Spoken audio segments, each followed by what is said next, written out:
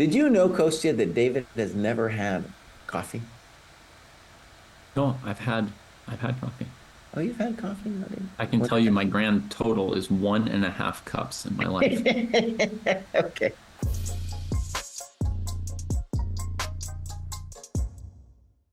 All right, everybody. Today we are talking about the question, can Neil Bruce make master? And honestly, there was a little bit of behind the scenes kerfuffle. Kostya felt this was too specific, naming somebody, but I want to stress this is not in a mean-spirited way, even if we decide that he cannot actually make master as his dreams would like. Now, one of the reasons this is so important to me is I am also an older dude like Neil Bruce, and I have some of my own questions about what is feasible, what is possible in training, as I would very much like to improve, at least improve from where I currently am, get back to maybe where I was. And so a really important question for me is like, well, what is reasonable? Even if I work really hard, what is a reasonable result to expect? And this also comes up for all the time, really. In our Discord, people are asking, like, what is possible? And this discussion was prompted really by somebody in Discord popping in, no experiencing in chess at all, and they were also an older dude, and we're like, how realistic is it for me to make 1800 from knowing really nothing about chess? So that's definitely a different quest than Neal, who is about 1780 and trying to make 2200, but it's still obviously also a massive, massive jump. So those are the things that we're going to be discussing today. And I think we could start in a number of different places, but I'm just going to share with you the epiphany that I had this summer. So for decades, I was playing in strong opens, invitationals with two other dudes. And that was, at the time, I am Enrico Sevillano and I am Malik Sekashian. I played those dudes more than anybody else. They were always kind of right at my level. We all made GM at a similar age, which was later in life. Okay. And I had the epiphany was when I was at the US Senior, where Enrico also was, is that all of our rating graphs looked the same. Namely, they had gone up and then they had all come down. And then I started looking at the other seniors, and regardless of whether they were a peak rating of 1800 or 2100, they were declining, right? So that was my reality check, and something I'm still grappling with because, I was once 25 FIDE or something, and I would love to get back up there. It would also mean that I would instantly qualify, for example, for the US Senior Closed if I could get anywhere close to that. And then the question is that feasible? And if it's not feasible, then I think I'm just beating myself up trying to get there, right? So that's kind of the question at stake for me and many others in this discussion we're having today. And with that, I'll turn it to whoever wants to speak next. Yeah. Okay. So big topic. And I feel like Neil Bruce, he's the figurehead here. He's just like the Right. very representative of the, let's say, typical adult improver. For me, these questions of like, can someone do this? They're very hypothetical. So I don't love spending a lot of time on them because there's really only one way to find out whether someone can do something. It's like they do it and then they prove that they can do it. That's kind of the only ultimate, because we've got people in the Discord every day just spending countless of hours debating possibilities and the different training methods and all this stuff, and it's a lot of it is just time wasted that could have been spent actually working on chess. So, but are you denying that if someone chose to spend their time finding out all the info they could about Neil Bruce, that an experienced chess coach or professional would not be able to prognosticate accurately? You think it's like impossible to make predictions? Yeah, I think this depends on so many factors, like whether someone can make a lot of progress later in life. So what does it depend on, right? It's like how much time they can put in working on the game, how much they can play in like tournaments to get like strong competition, what their current level is. I think how much time they spend working on chess as a kid might affect it. Whatever their brain power is, however you want to measure that, their physical capabilities. I think even if you had all these factors, I don't know if we're going to get to a perfect formula where you just input all the values and then it tells you, like, it just spits out, here's your, peak rating that you can possibly get. Yeah, I mean, you wouldn't get the exact peak rating, but you could answer questions like, will this player make 1900 or 2500? And like 1900, you would have a very high confidence level to say yes, and 2500, you'd have a very high confidence to say no, right? So you can make some predictions. There's always going to be a question that's hard enough or close enough to the gray area that... Yeah. But long story short, I think what people ultimately want, because you hear this in everyone's question, we have like a lot of kids in the Discord, and they're like, hey, I'm 16 years old, I'm just starting out. And it's always the same question. It's like, can I still get good? They don't know what any of these numbers mean. They don't know like why 2200 is a magic number. It's just a number they've heard online that people use. But what they're really asking is like, can I get good? Can I get to a place where people see me as a chess player and they say, oh, that's a good player? I think ultimately that's what people want. I think that's a different number for everyone. It could mean number one in your club, which is just a very different number based on where you're living. And ultimately, it's like the path there is still filled with chess work and working on your chess. So the way I find interest in this question is to think about like, what are the most useful ways to give someone the best chance to fulfill their chess dreams. I really don't like dwelling like, oh, is someone's max 21 or 2300 or whatever, because whatever it is, they're still going to have to work their utmost to get there, and they're probably going to have to work on the right things, which we'll probably get into, hopefully. Mm-hmm. Yeah, and I guess my 2 cents on that, though, Kostya, is that it's important for us to say what we think the proper dreams should be. So, for example, in Neal Bruce's case and in this guy's Adams case, well, especially with Neal Bruce, I would say, listen, boss, if you make an 100-point gain from where you are, that would be amazing. And that's something you should celebrate. But putting yourself up to this 2200 thing, first of all, we're going to talk about how impossible it is. But second of all, you're going to have to make this first step first. And it's going to be difficult. I promise that 100 points will be grueling. It will be absolutely grueling. And if you can make that, great. And you can reevaluate maybe how you feel about it when you actually make it, fine. But I think it's important for these people who come to the game and say, I want this lofty goal, to recognize how difficult it's going to be. I have had many students come to me and say, they're 1500 and they say they want to be FM, or they say they want to be expert. That's USCF 2000, right? And it's like, let's dial it down. Let's dial it down. We might get there someday, but there are more proximate goals that will be more useful to you in your current study. Okay.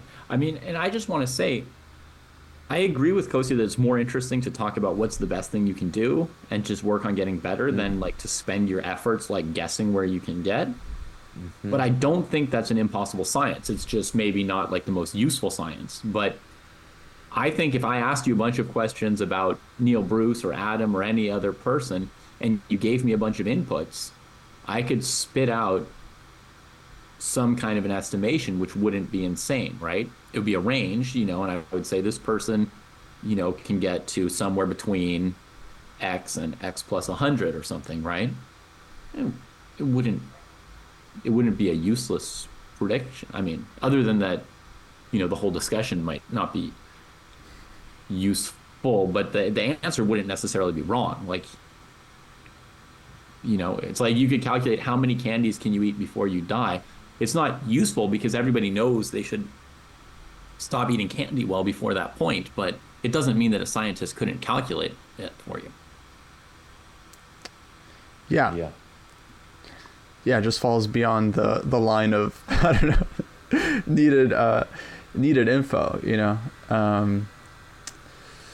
so I think in any quest, by the way, you should look at what other people have done who have had similar quests. And this actually comes up in Kahneman's Thinking Fast and Slow, where he notes that people start projects and they're all often, usually, over optimistic because they haven't looked at what similar quests have looked like for other people. And they feel like they are different. For example, that could count as a business venture. You should look at what other people did in a similar space, right? Mm-hmm. That could look at a fitness adventure. You look at what other people have done, right? All these kinds of things, I think they have to be graded. You have to set your expectations based on what other people around you have done, right? It's unreasonable to think you're a special snowflake and that you're so different from these other quests. Yeah, and then the other danger is I think people are very focused on the result, like the title that they can achieve or the rating goal. And we see a lot of people, they start these like training plans, and they announce like 100 days of chess and like all this stuff, and then they quit some way through it because it's like, they're just focused on this kind of like narrative of their journey instead of actually like enjoying the process of going through chess games and like analyzing positions. And like, I think that's really where the focus should be, and less on the eventual improvements or gains. I just want to emphasize something that Jesse said, because I think it's important. It also speaks to the question of, can we make predictions, right? Like there is data on things, right, that people could go out and look at, and it can give you some guidance on this stuff. Like, we've got Strong Chess in chat who did look at a segment of USCF players over a period of time and what were the largest gains of players over a certain age and all that. And you can look at that, And when I was thinking, for example, of like maybe trying to get a bit better at swimming, I didn't just invent a goal. Like, I want to swim at this speed, or I want to be like the fastest swimmer in my country or something like that. I thought, I wonder how fast other people swim, at different ages. And I went online and I quickly looked it up. This past week, I saw some stupid viral video on Twitter of some dude trying to race against a Division I track star. Yeah. She was a woman, and he thought like, well, I'm a man, maybe I'll just be faster than a professional athlete if she's a woman. Mm-hmm. Right? And I saw that and I thought, like, does this guy not even know how to Google like times? Like, did it not occur to him before going out and running that he could just Google like, how fast do people run, and see the time and be like, oh, that's impossible. Because I looked it up, and like female swimmers swim almost twice as fast as me, like they're professionals, and you have to get a sense of what the training's like. So people don't even know how to, Google some basic information. And so you also had the thought to race against a female swimmer, but you had the word. No, I was just looking up what is fast, and they just had a table with like the listing of the times. And by the way, the women's times were not much slower than the men's. I mean, on the scale of how slow I am, it made basically no difference. It was like if a guy was swimming in 20 seconds and a woman in 21 seconds and I'm swimming in 40 seconds, like to me, they're indistinguishable, right? They're just like lapping me. I just happened to see it in the table. No, I wasn't off on some sexist project, Costa. And I should say, just for the numbers here with Strong Chess, so Strong Chess's numbers basically say that no one has ever done it, right? So the Neal Bruce quest, we're going to talk about what we think the chances are that he could make it, but so far there's been a lot of similar journeys and no one has made it, right? Now, Strong Chess didn't look at every chess player ever, right? Just like... Right. A set of players in the U.S. over a period of time where the ratings are available in online. Right, but it's still a lot of players. And it doesn't count anyone who's still ongoing and improving. But it was a good chunk of players. Yeah. Mm-hmm, mm-hmm. We should talk about our poll. Yeah, let's talk about our poll. So we put out a poll asking about, it wasn't the best worded, but that was kind of on purpose because normally that gets people to comment more when it's like kind of somewhat ambiguous polling. If there's anything they can correct, that's where you get responses. Well, I could let me read the poll and then I'll tell you how Kostya fuddled it here. So it's like, what are the odds that the average adult improver aged 40 to 50 rating 1800 can make national master if they put their mind to it? In our Discord, I said, Kostya, put up the following tweet. Can Neal Bruce, who is around 1800, make national master 2200 USCF if they put their mind to it? But Kostya felt that was too mean spirited or something, too specific, and then so he changed it, and that's how you get like a tweet by committee, right there. Yeah, well, yeah, I think it just feels weird to just single out one person and like do a poll about them. I don't know, that feels What odd. feels weird to one person feels right to Jesse. Always been like that. But I honestly, first of all, I don't feel it in any kind of mean-spirited way. I wish the guy the best of luck, by all means. I'm a fan of his chess progress. Okay, so let's read it off. So the chances, the people that say he's got a better than 50% chance of making it are 13.8. Then you got 10 people saying that it's 10 to 50% chance. You got 24%. And then the winner saying that he's got a 1 to 10% chance of making it is 35%. And then less than 1% is 26.8. And so, and then I guess maybe we should now say what our personal thoughts are and the chances. So one thing actually I'll say that I think is an amazing thing. You guys know the experiment with the weight of the cow? They were at a fair, and they ask a bunch of people, like, what's the weight of the cow? And you get like 10,000 people saying what the weight of the cow is. Maybe you get a prize if you get it exactly right. And, there's a lot of weird answers out there. Maybe somebody says 100 pounds, whatever. Somebody says 10,000 pounds. But ultimately, it averaged out to be the correct answer. And so it's kind of like an example of how a lot of times with a large number, the market can kind of get a right answer. In this case, that's the wisdom of the masses. That's the wisdom of the masses, concept, right? This and case it shows up interestingly in chess. If you do like vote chess, if you have people vote on the move, like people vote for all kinds of dumb stuff, but they never have like 10,000 people vote for the same dumb stuff. So you can take a huge group of really bad players, Jesse. Like, don't even allow 1800s to participate. Take like players under 1,000 and have. But if you get enough of them, if you've got 10 people, it's going to be trash, right? But if you get thousands of people voting, then suddenly they're like Kasparov on average, and it's just crazy. Wow. So we had 935 votes, and so I thought that was a pretty good number. And I say I disagree. I feel strongly. And then my number, I guess I'm going to go with 1 in 100,000 is the chance. Woo. It's 1 in Is this for Neal Bruce specifically, or for an 1800 around age 50? I think actually we'll talk later about Adam's quest to be total beginner to 1800, which I think is a little bit different. But for Neal Bruce, I'd say 1 in 100,000. So it's not. I'm not ruling it out, but it's a pretty unlikely event. Yeah. So basically, like about 60% think it's less than 10% total, and then about half of that think it's like less than 1%. I mean, with these numbers, like I would probably put it less than 1% as well.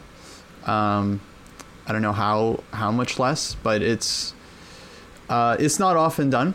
And a big thing that people brought up is like, asking about the factors, like, well, how much time does this person have? They have like a job and like a family and how much resources. But I think that's kind of part of the question. I think it's very rare that someone who's like of this age can just dedicate a bunch of hours to working on their game, travel to tournaments. So I feel like that's part of why it's like less than 1%, because it's just so very difficult to like manifest this. And I don't even think it's like from 1800 to 2000, but just making like huge significant gains. It just seems like, you have to, just everything has to kind of play out perfectly, and you have to have the right time and energy and everything for it. So for me, it makes it very unlikely. It doesn't mean no one can do it. And I think Jesse actually brought up a very nice point, is that it's like you don't want to be so hyper focused on this like big goal that you miss the progress that you're making, which you can also be proud of in the meantime.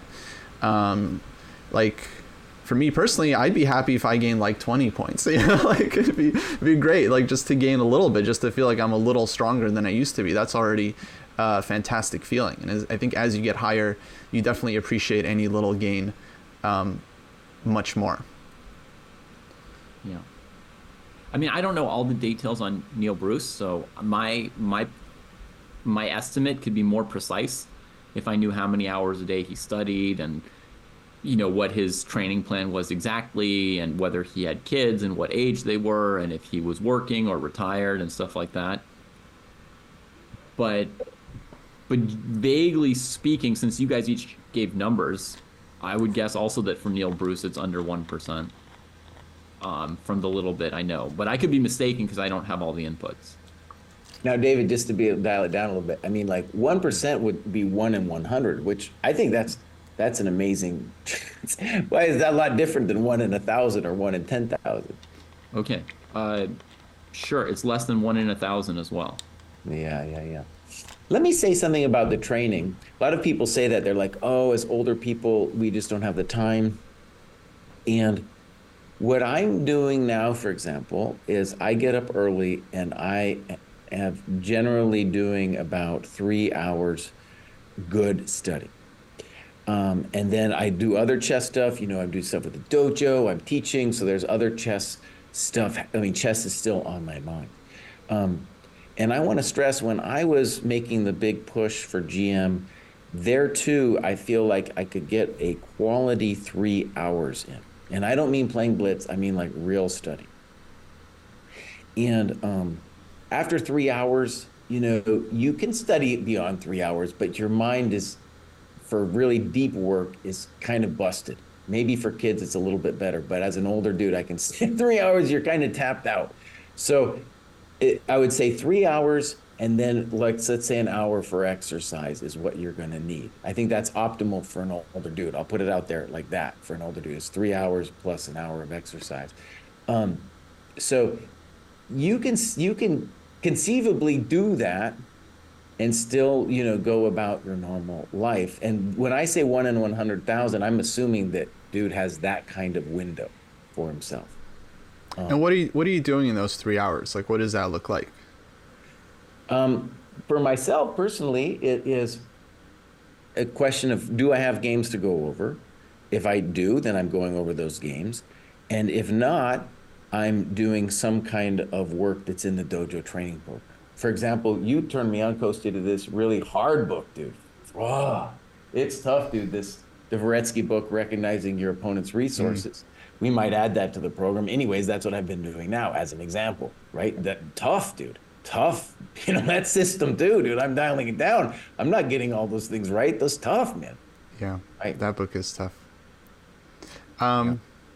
So, in general, what do you guys think someone should be working on if their goal is to try to get as good as possible and they're like club level? So it doesn't have to be 1,800. It could be like 1,400, 1,600. For me, I don't know. I feel like the biggest thing is like calculation and maybe in visualization specifically. I think a lot of people kind of reach maybe a limit, maybe even a self-imposed limit on how much they think they can calculate, and then that kind of holds them back in their games. And I feel like this, in my opinion, holds people back more than other things. Like, I've worked with players where calculation was not their weakness. It was maybe their strength, or dynamic play was their strength. And then sometimes it just takes like an adjustment for them to improve in other areas of the game. Like, to improve their end game, it just took someone to tell them to be a little bit more patient when they have a good position, when they don't need to rush things. And then like a little switch like that, I think, can make a big difference. Whereas with calculation, I don't think there's a lot of like little switches you can do. You actually just have to work on it very hard, and then over time, like, it might improve. But I feel like the more you improve your calculation, it's almost like raising your floor. But what do you think is the biggest thing? I think it would be different for each person. I think they should join the dojo training program. That's exactly what I would say. I mean, yeah, one of the first things that anyone could do is to just subscribe to a training program or a coach that gives them an individualized training program and follow something instead of doing a bunch of random stuff. Do you mind if I bring us back to the question of, making 2,200 for a 50-year-old? Please, yeah. Yeah? Okay. So if we take a step back from Jesse's intended tweet about Neal Bruce, and look at the Kostya's sort of ordinary person scenario, right? Basically, to my mind, there are a certain number of obstacles that could keep you from getting 1800 to 2200, right? They are a lack of talent, like just not having enough chess so that no matter what you did, you just couldn't get there. Talent, your rate of learning versus forgetting, because at that point, like you're learning things more slowly than when you were young, and you're forgetting things faster. So, I mean, I'm not yet 50, and I already like learn a couple things and forget a couple things each week. And the question is like, which rate is bigger? Um, and then there's the question of time, like we said, do they have a family? What age are their kids? Right? How much help do they need from their parents still? And then work, are they still working full-time, part-time, overtime, retired? Um, then opportunities, that's coaching, local clubs, other online communities. How many tournaments do they have access to? And then there's the quality of the training they're actually doing, right? So they could be wasting their efforts or like following a really good program.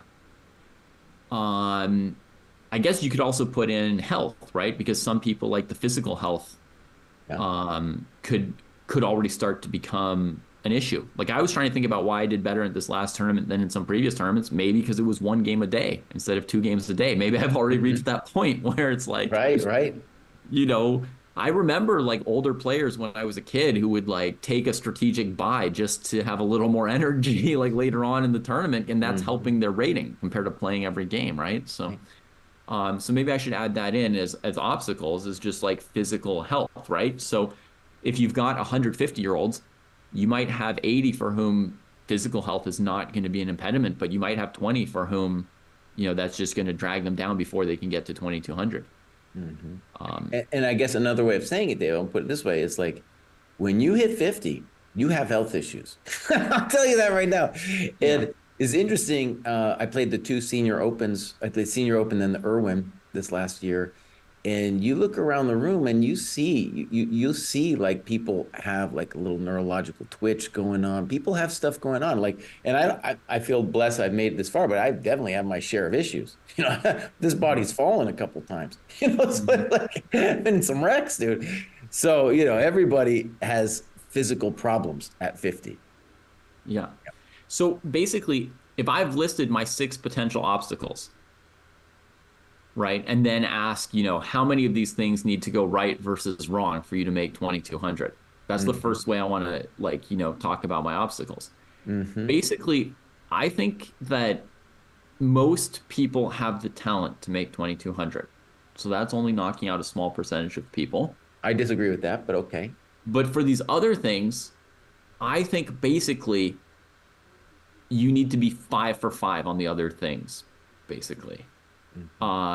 That those are not obstacles for you. So you need to, if you've got family, if you've got work, something that's taking up any of your time or focus, you're already done right there. It doesn't matter what any of the other factors are. Same thing with opportunities. If you don't have chances to play, if you don't have tournaments that are local or the money to travel to tournaments, you're not getting to master just like studying at home, right? If you're doing the wrong thing with your training, everything else is gone. It doesn't matter if you're in good health and playing in tournaments and everything, right? Problems with your physical health, you're not making either. So you need every single one of those things to go right. And then I would think that the question of talent and are you able to still learn at the age of 50 plus versus what you're forgetting, I think then you're in the 40 to 50% chance for an average person if there's none of those other obstacles. So let me say this. This came up as a debate a year or 2 ago, and some people were very offended by the idea that I was like, not everybody can make 2,200. They were like, oh, anybody who puts the work in, come on, you don't have to be a genius.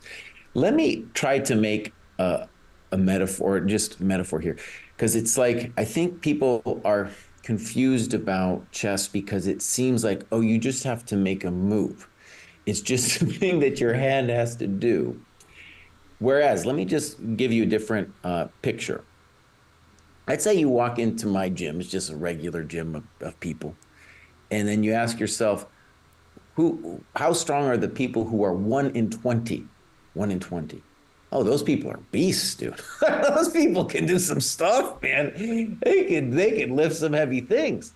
Then you start asking, okay, in my gym, what about 1 in 100? Oh, dude, now we're really talking. I mean, these people are animals.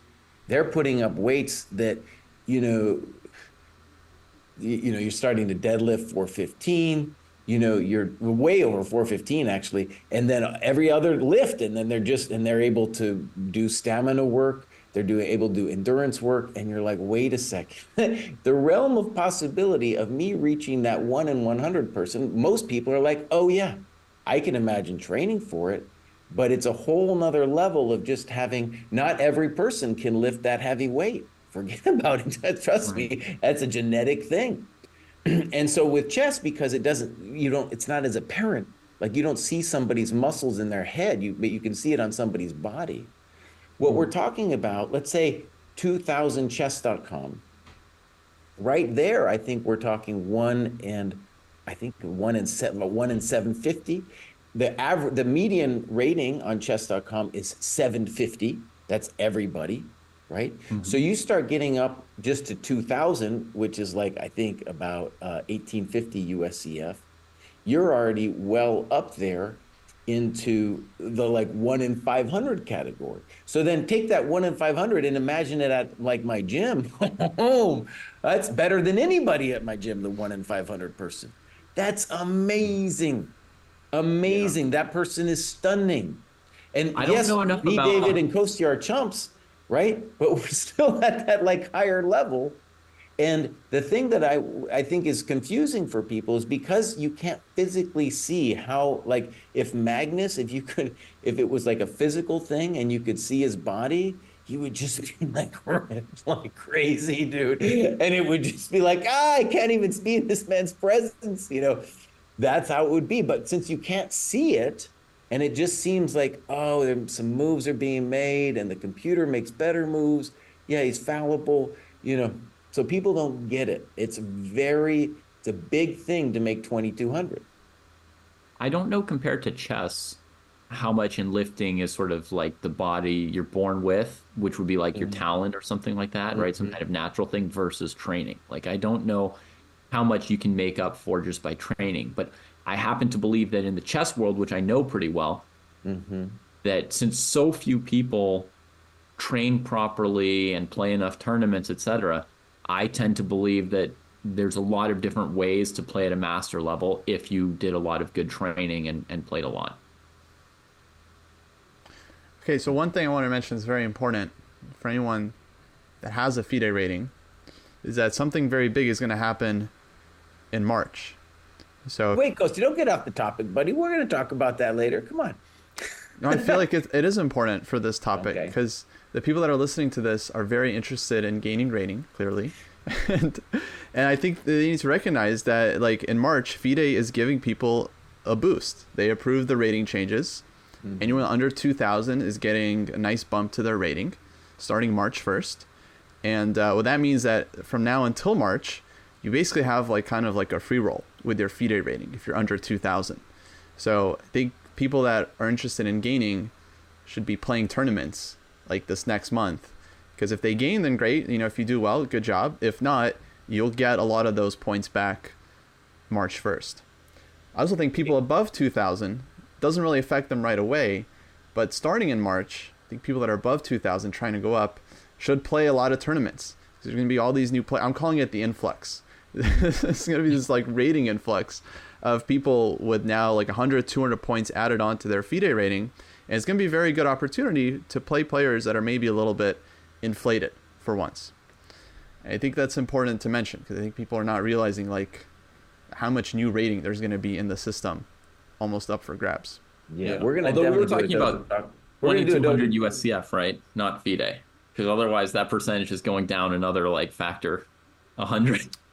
Yeah, but okay, not everyone cares about USCF rating. I mean, it's This all the is all same. Costa's plan to It's all make the same GM, points. dude. I think we're going to get an influx of GMs after this thing goes up, and we're going to talk about that too. But in That'd be terms of the awesome. conversation, we're still talking like a base level of 2200 USCF, which is about 2100 FIDE, right? And can it be done?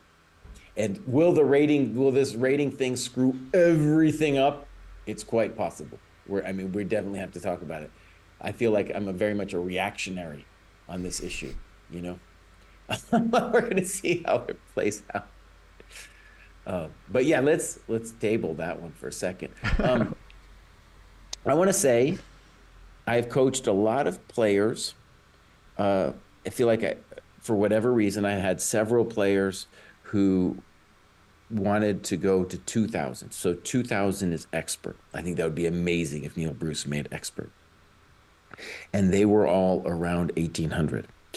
And it was a lot of, every time they came to me, like, well, we're going to do it right away.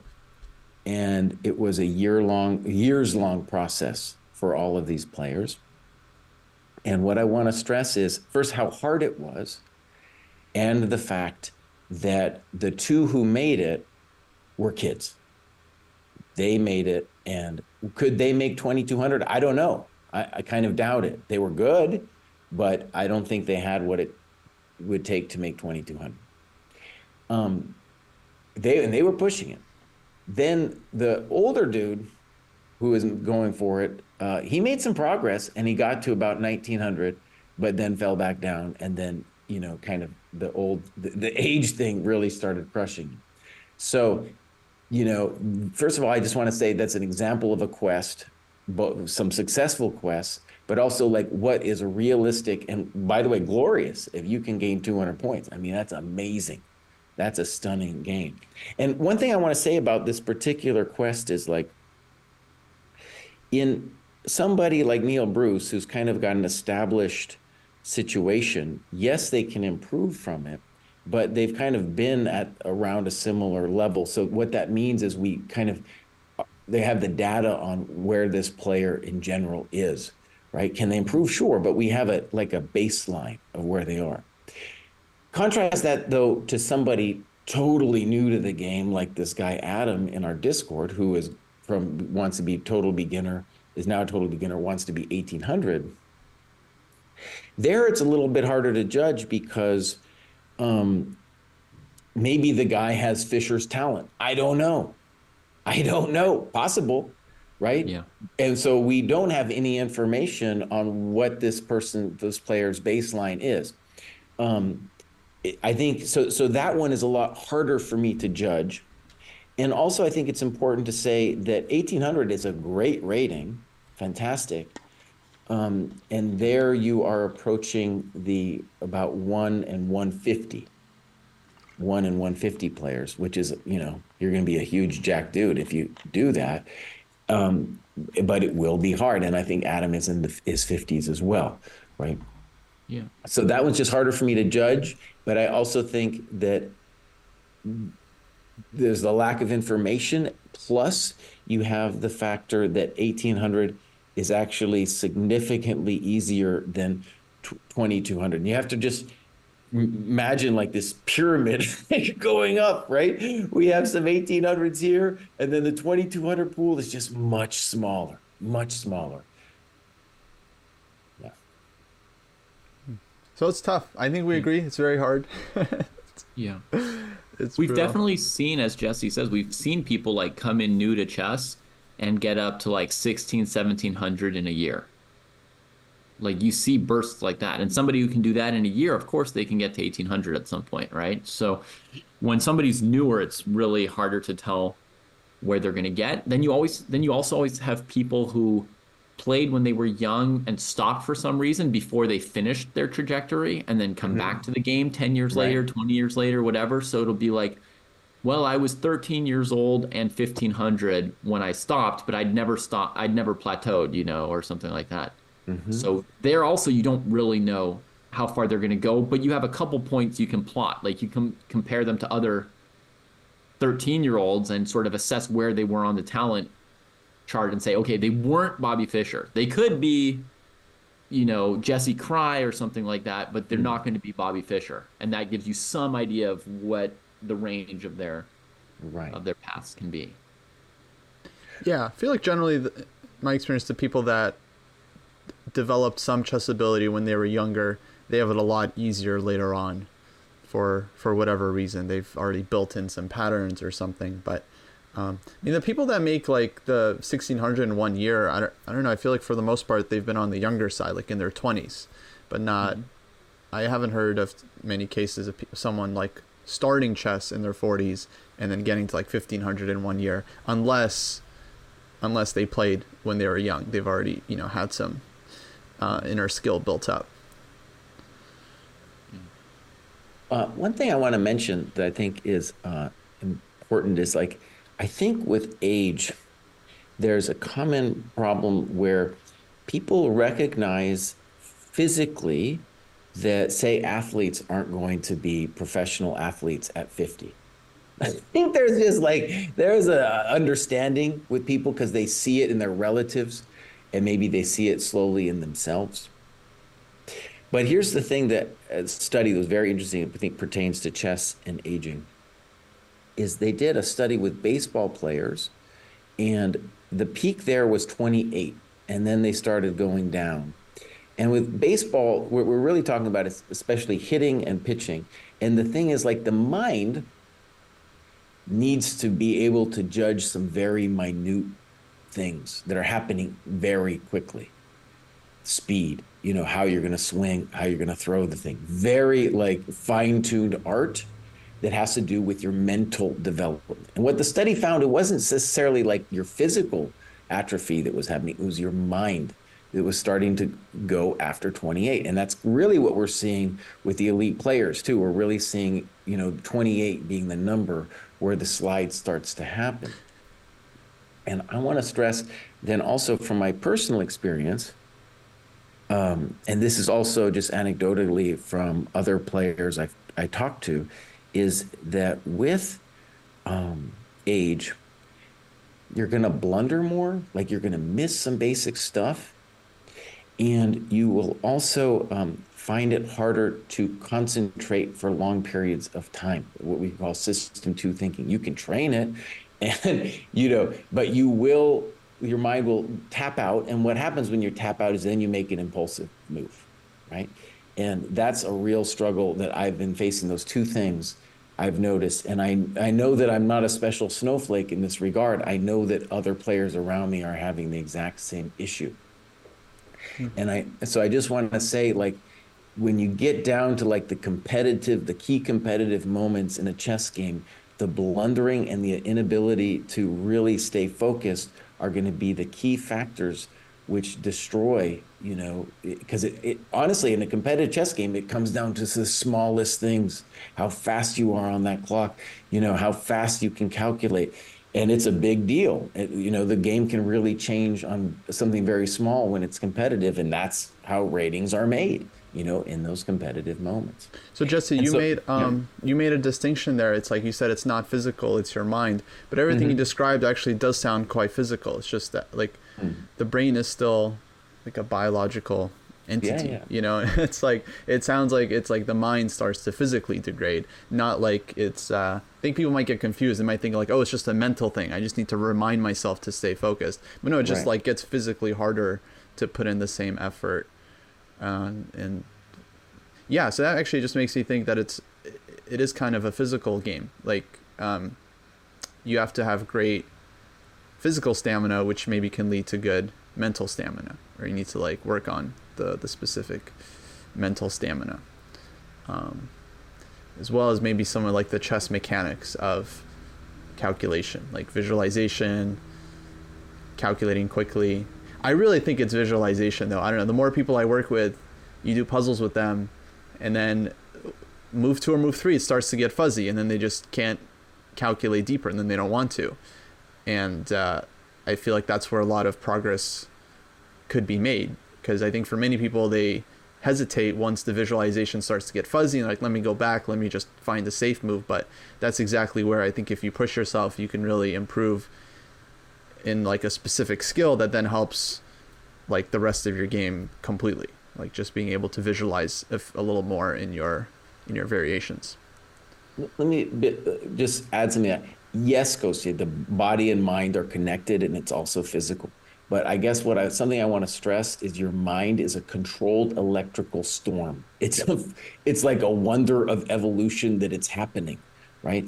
And all kinds of things can go wrong. If you have a seizure, it means that electrical storm got out of control, and your mind just had to tap out until we were able to reboot. right? And so the mind is degrading over time. So it's like, yes, it's physical, but your mind is actually going.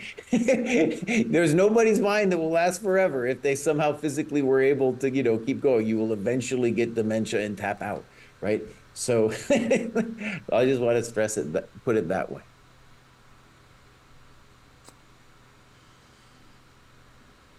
Yeah. All right. Yeah, Jesse, early on in the episode, you mentioned looking at graphs of some players and how they, Yeah, how their ratings had come down. right. Is there like a sense like there's a regular amount that, you're losing every 10 years or something like that after age 40?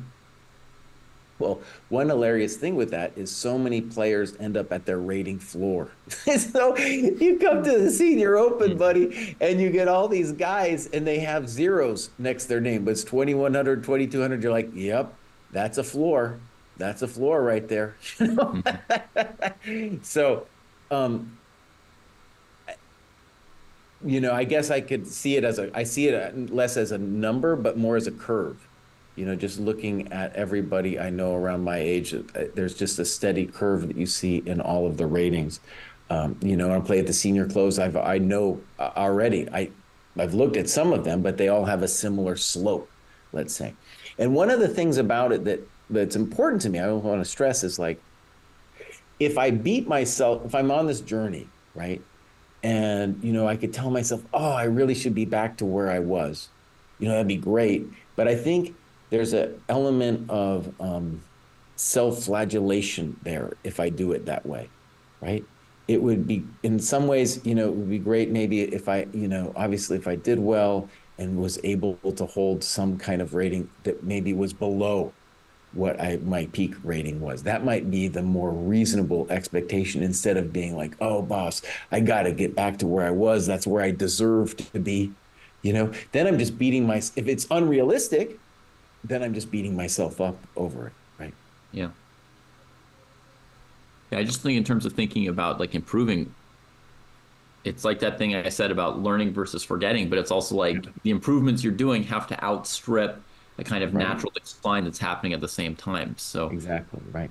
if I'm going to lose 50 points or 100 points in strength in the next year to something, in the next 10 years to some processes, then to get better, I have to do even more improvement than that. Yeah, I guess that's a Actually, I good want to mention, takeaway. yeah. No, just that not only is chess improvement already hard, like it's difficult to get better than you've ever been because it requires climbing some steps that you haven't climbed yet. But yeah, you also have to fight against like the natural deflation you might experience as you get older. Yeah. One thing I think Strong Chess did that I like, just in the chat, is he's into strength training, especially like powerlifting, and so there is data on strength versus time. And he makes a good point that graph is exactly the same as your standard age decline graph in chess, right? So, and I think it's important because I think a lot of people think like, oh, the mind's different than the body. Of course, the body's going to get weaker. People have a very natural, intuitive, assessment of that, but they don't think about it when it comes to the mind. Well, it is different, I mean, in chess, like sometimes you go up against, an 80-year-old and they whip you for the first like 25 moves of the game, so it's like, it's very different than any other sport where I think you don't see too many people at that age competing with like a 20-year-old, a 30-year-old, even if they're not like the most athletic people. Mm-hmm. So chess definitely is more mental than like your classic physical sport. But yeah, the decline definitely still seems like it's there. Maybe if it were like long distance ice swimming, you could find some 8-year-olds who would whoop you, Coast. Yeah. Sure. They're just so good against the pain. Yeah.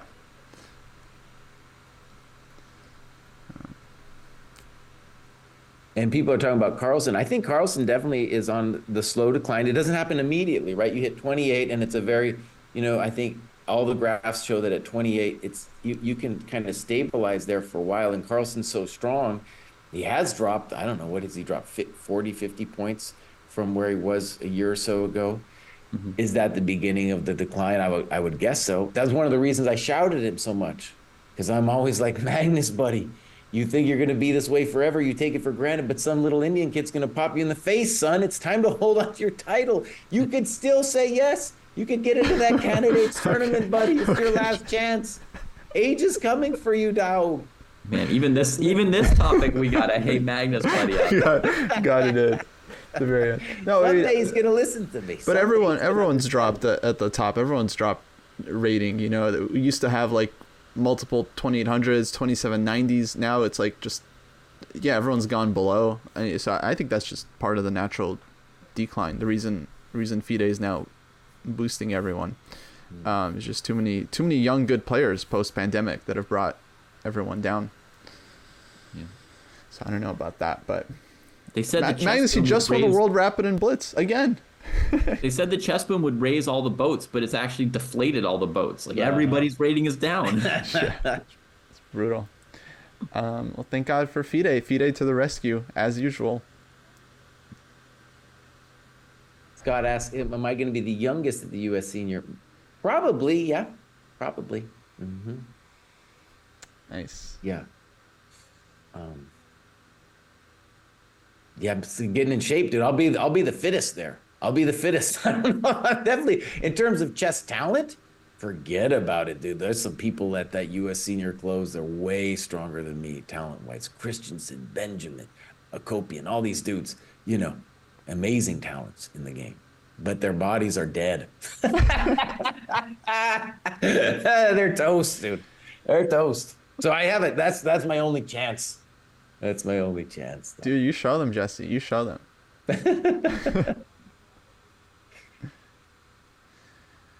All right.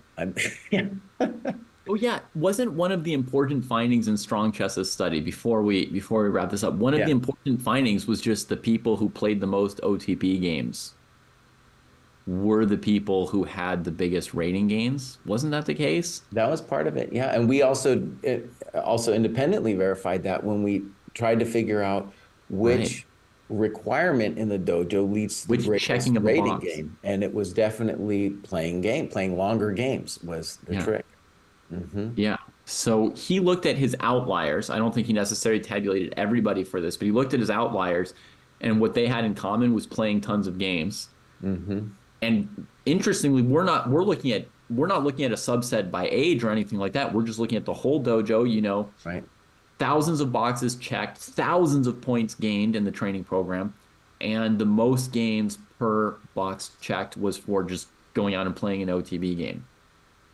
Which makes a ton of sense. Like when you play, you're like working on your game. It's also just very motivating to play tournament because you make mistakes, you don't do as well as you wanted, and then you're just super driven for the next few months to work harder.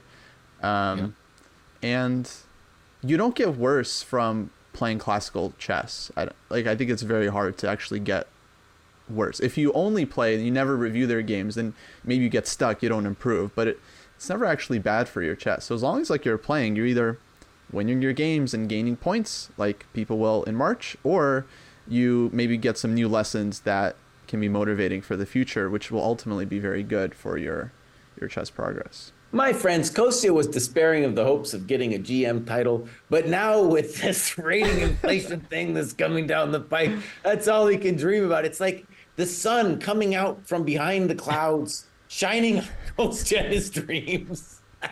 Yeah, after a 10-year winter. I've got little arrows in my eyes pointing up. That's all I see.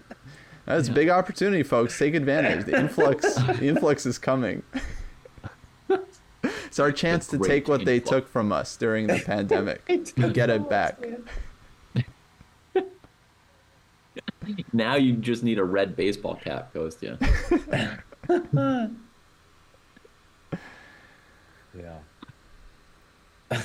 Somebody asked how many games a year, and I think that is also a challenge for the older players in terms of time.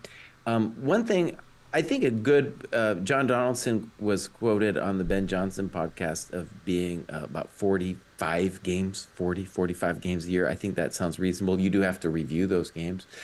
Um, and one of the challenges actually for older people, I really want to mention here, David alluded to a little bit, but old people, dude, we wake up early.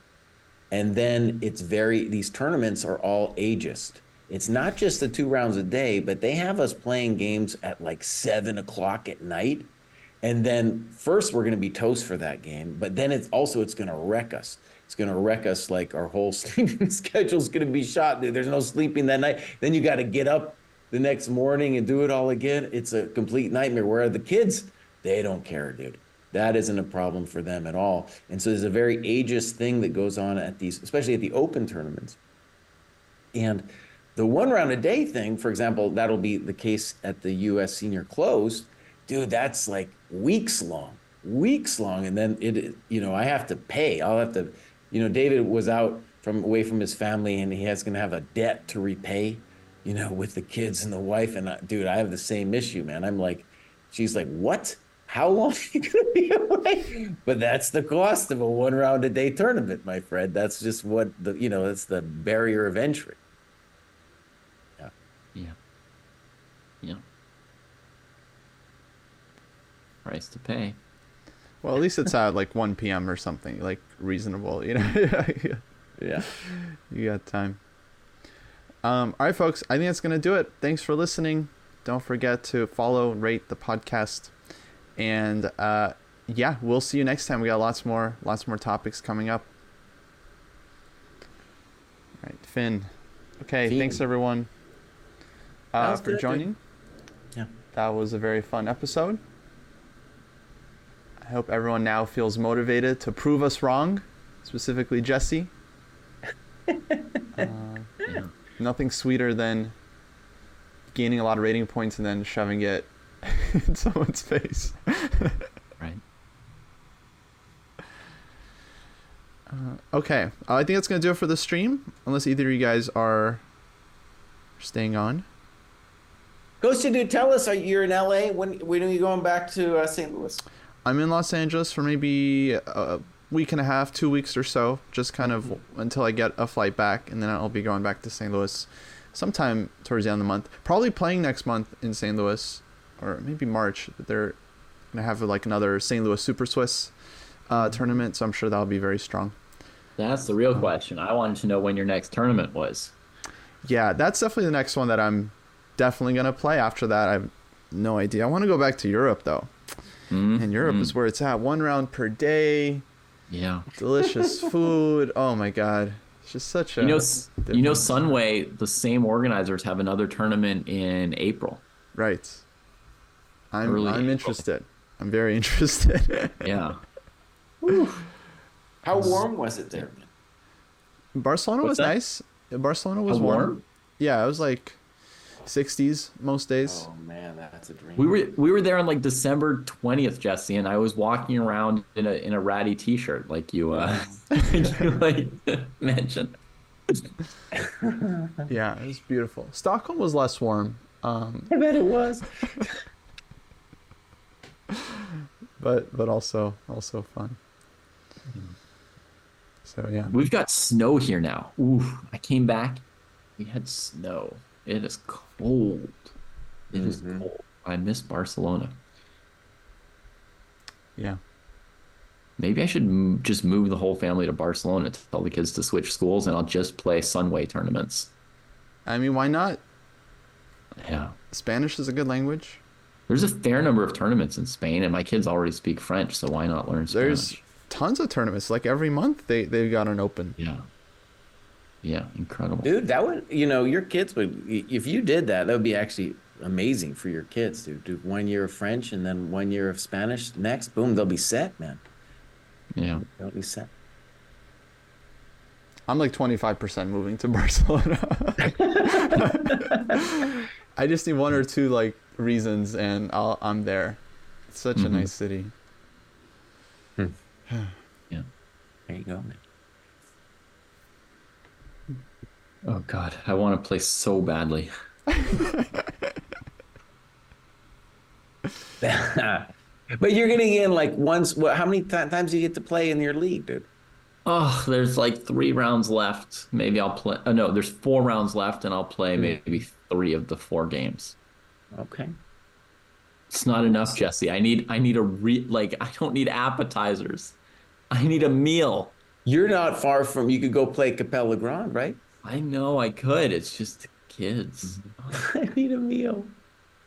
My kids tonight, Jesse, because I told them like you're gonna have to watch like 1 or 2 movies on Sunday because I'm playing this league game, Uh, and they're like, "You're always leaving us to play chess." I was like, "Dude, I left chess for you for 9 years. Like, what do you mean I'm always leaving you? I played one tournament. Always leaving us." Whew. yeah. Yeah, dude. It's rough. Yeah, when I leave, it's so hard, dude, because then there's all these things that are undone. And then I gotta, do extra kid time, and it's like a real payment. It's like a debt. Kosi doesn't know what we're talking about here, but it's like you come back, dude, and it's like all these chores hit you in the face. Kid respond. Oh, dude, it's terrible. It No, used to be I back in feel the it. day, you'd come home and it would be time to relax, dude. It'd be like time to, go hang out with your friends or something. No, it's time to just bust your ass. Get back No, home, I dude. definitely feel it when I return to the dojo after a tournament. All these No, unread messages you have and no idea what we're talking about. things You have hanging in zero the air. idea what we're talking I about. think I've got some idea. All this stuff, everything's on fire. Okay, I want to actually give a shout out. We started this cool new thing at the dojo. David's very pessimistic about it, but I think it's at least interesting, where we're going to have coaching sessions. And I already started. I did a coaching session for people going over their games. This is on a range of like 11 to 1300. We're just going over one person's game a week, 5 weeks, so far really cool group. The group's also meeting on their own before they meet with me to like look at the game before we look at it together. Really cool. And now we have GM Josh Friedell's going to do a class. We have Knows All. Michael Franco is going to do a class. I think the famous Piffle Sticks probably going to do a class. The famous Eugene Perelstein, maybe. And Kosi, I think. And then maybe David, even though he's such a pessimist, a communist and all these other ists, he might do a class too. So anyways, we're going to that's something cool that we have new going on in the dojo. I have no doubt your class was awesome and great for the 5, and just absolutely out of this world fantastic for the 5 people who got to take part in it. I was only pessimistic about whether or not you would make much money off of it. I know it's great. Anyway. I know it's Anyways, great. I think it'll be cool. So, how can people take advantage of these wonderful classes? Right. They're in the calendar. You can find them in the dojo calendar. Costa. Actually, Kosti, let me ask you a question. This is actually just a technical question. If you were not part of the training program, and I know that these classes now, we are advertising some of them to be, that they wouldn't be just for the dojo. How would they find them if they weren't part of the training program? Yeah, actually, so yeah, that was the exact question I was asking. So basically, folks, I think most of the classes will be exclusive to people in the training program. So it's like, Right. like for me personally, I have a very limited number of people like I can work with. So I'm gonna kind of limit it to people that are already in the program, kind of like doing the right stuff. They're motivated. I want to help them. I want to help them improve. So my stuff will probably be limited. I'm not sure about every single class for the rest of the future, but anyone can sign up to the site, get a free account. That'll show you the calendar and show you what classes are available, because some might be available to everyone. That really just depends up to the instructor, whether they want to make it open to everybody or just people in the training program. But yeah, there's really no drawback to people making a free account. You can see what the training program is like, get a preview, but also gives you access to join some of these classes by then going to the calendar page. And then you can see, basically, if it shows up on your calendar, it should be available for you to book. If not, then it's not available and you won't see it. Yeah. Also, we got a question from Quad. Can I not make a class for something like 14 to 1600? That would be a very natural progression, honestly, after I'm done with this cycle. that maybe I could, do the next rating group up for people going over their games. So that's something definitely I would like to do. And just, by the way, a lot of people are like, do this in the dojo, do that. We're doing a lot of stuff, so we can't do, can't do everything at once. Mm. But yes, I think that is on my agenda to do something like that for 14, 1600 next. Yeah, I think in general we kind of want to target everyone essentially. But yeah, that's on our site, dojoscoreboard.com. Anyone can go make a free account. We're also going to have more courses soon. We've got some that are already available, some opening courses, David's King and Pawn Endgame course. I'm working on more stuff. So, yeah, if courses are your thing, then we're also going to have those up soon as well.